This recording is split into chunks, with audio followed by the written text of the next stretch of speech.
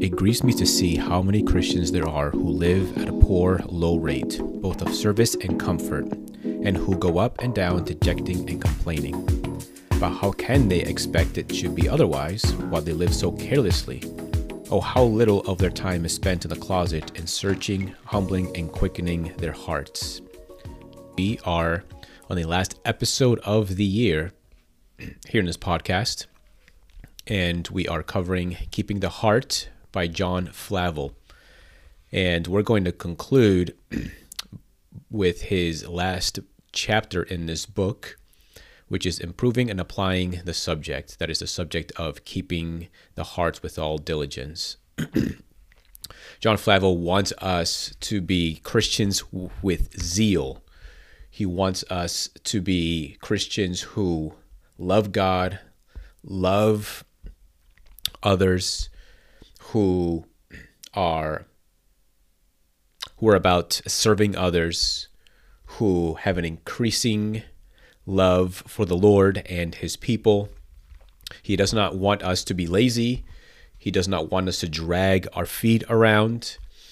He does not want us to be despondent, unhappy Christians, but he wants us to be thriving Christians. He wants us to be Christians who are bearing fruit in every season of our lives. And so he puts before us the importance of keeping the heart with all diligence. He would consider this as a means of grace to every believer. He would actually even say that this is a mark of true Christianity. This is a mark of regeneration, that you keep your heart, that you look introspectively and you consider the happenings of your heart. What's going on in your heart? He says, I infer for their humiliation that unless the people of God spend more time and pains about their hearts than they ordinarily do, they are never like to do God much service or to possess much comfort in this world.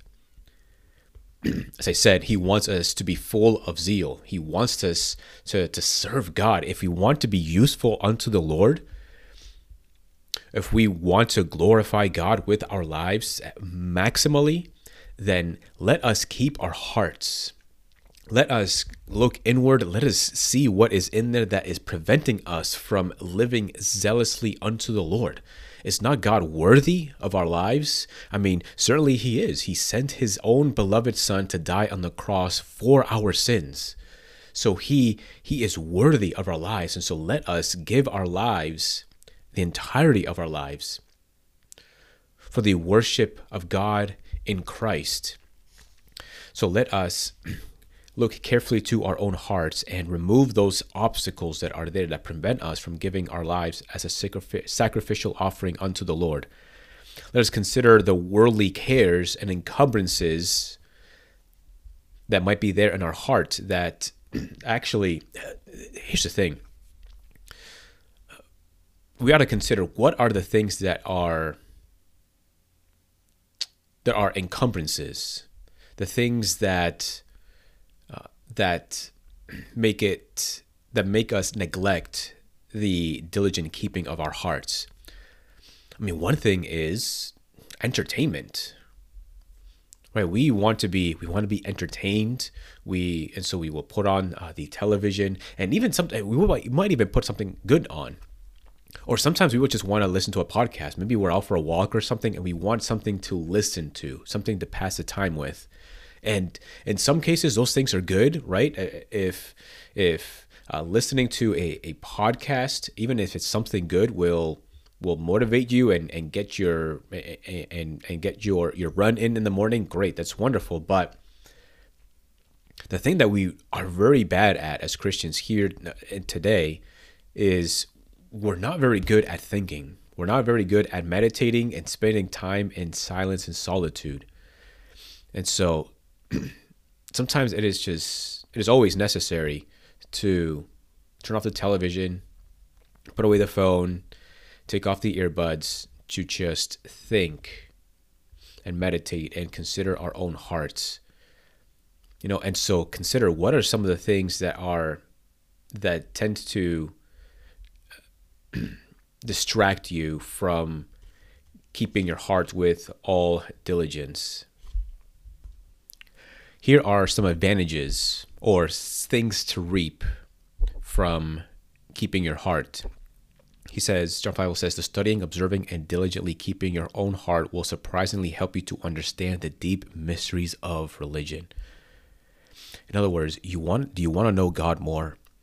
Do you want to draw closer to Christ and understand his person?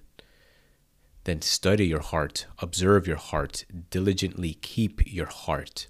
This will help you to understand the way of the Christian. This will help you to understand the scriptures. Secondly, the study and observation of your own heart will powerfully secure you against the dangerous and infecting errors of the times in which you live. Boy, and there are many upon many errors in the world. And many of these errors in the world intend to pull you and draw you away from the Lord. And in many ways, they do so by appealing to your affections, appealing to your desires. And so it is necessary for us to keep our own hearts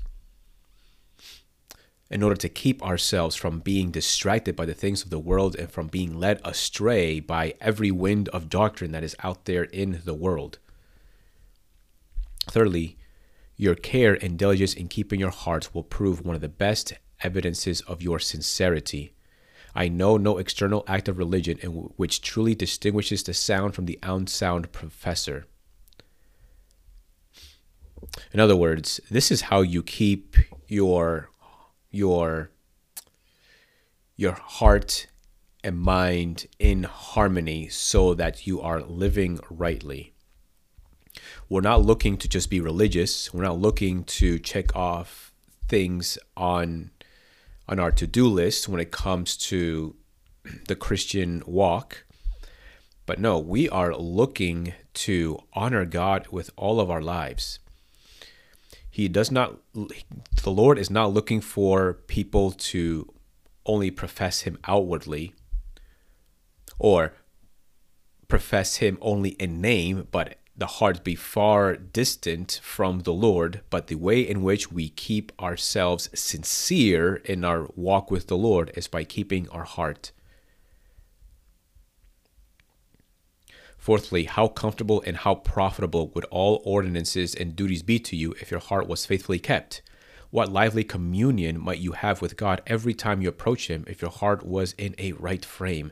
So the keeping of the heart helps us to maintain our heart in a right frame so that in everything that we do, whether it is coming before the Lord in prayer and in the word or serving him in the church in some way, shape, or form, that there is this vibrant communion with Christ in everything that we do because we do the work of maintaining our own hearts.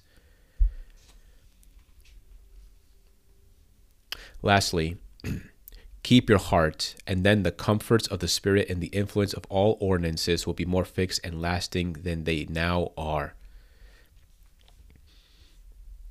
Certainly, when we sin, we can be filled with shame and regret and remorse for our sins. And for some of you, you might feel this guilt for a long time. Even if you should, go to the Lord and confess your sins before the Lord, it's easy for us to hang on to that guilt and that shame. But this is why we need to keep our hearts with all diligence, so that we might remind ourselves that God is pleased with us, not because of anything that we did or failed to do, but because of Jesus Christ. The Lord is pleased with us because Christ's righteousness has been credited to our account through our faith in him. And so when we keep our hearts with all diligence, this tends to be a comfort, or this should be a comfort to our own hearts. And in this way, the Spirit will also bring comfort to your own heart in assuring you that you are, in fact, a child of the living God. Part of keeping the heart is speaking to yourself the very promises of God and even declaring to yourself the gospel of Jesus Christ. So then, brothers and sisters, let us be about this great work. Let us keep our hearts with all diligence. Let us be active in it. Let us do that with regularity.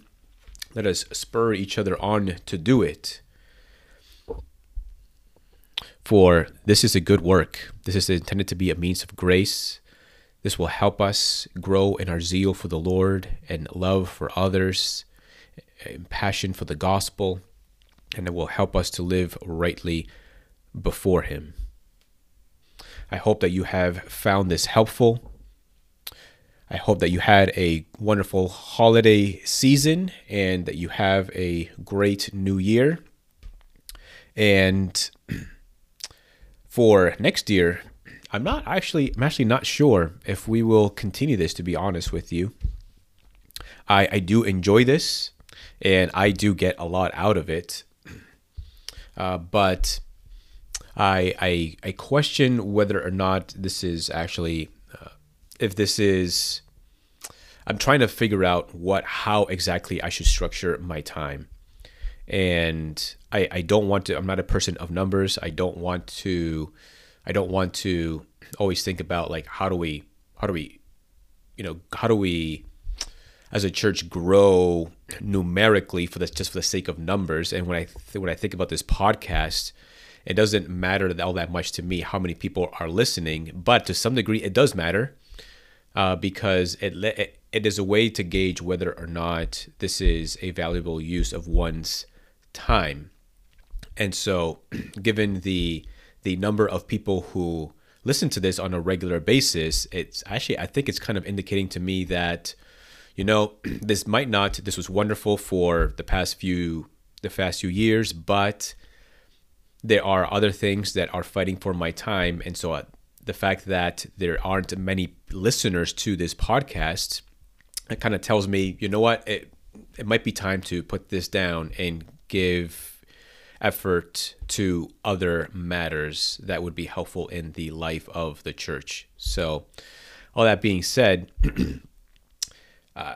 thinking through it and praying about it, but if you don't see an episode for the first Sunday of January, then that means that I have decided that 2022 was the last year for this book review podcast. So I hope that you have enjoyed it. Feel free to comment, whether it is via email or send me a text or whatever way you desire to communicate. So, but I hope that you have enjoyed it. And if you are at Seacoast, I will see you soon.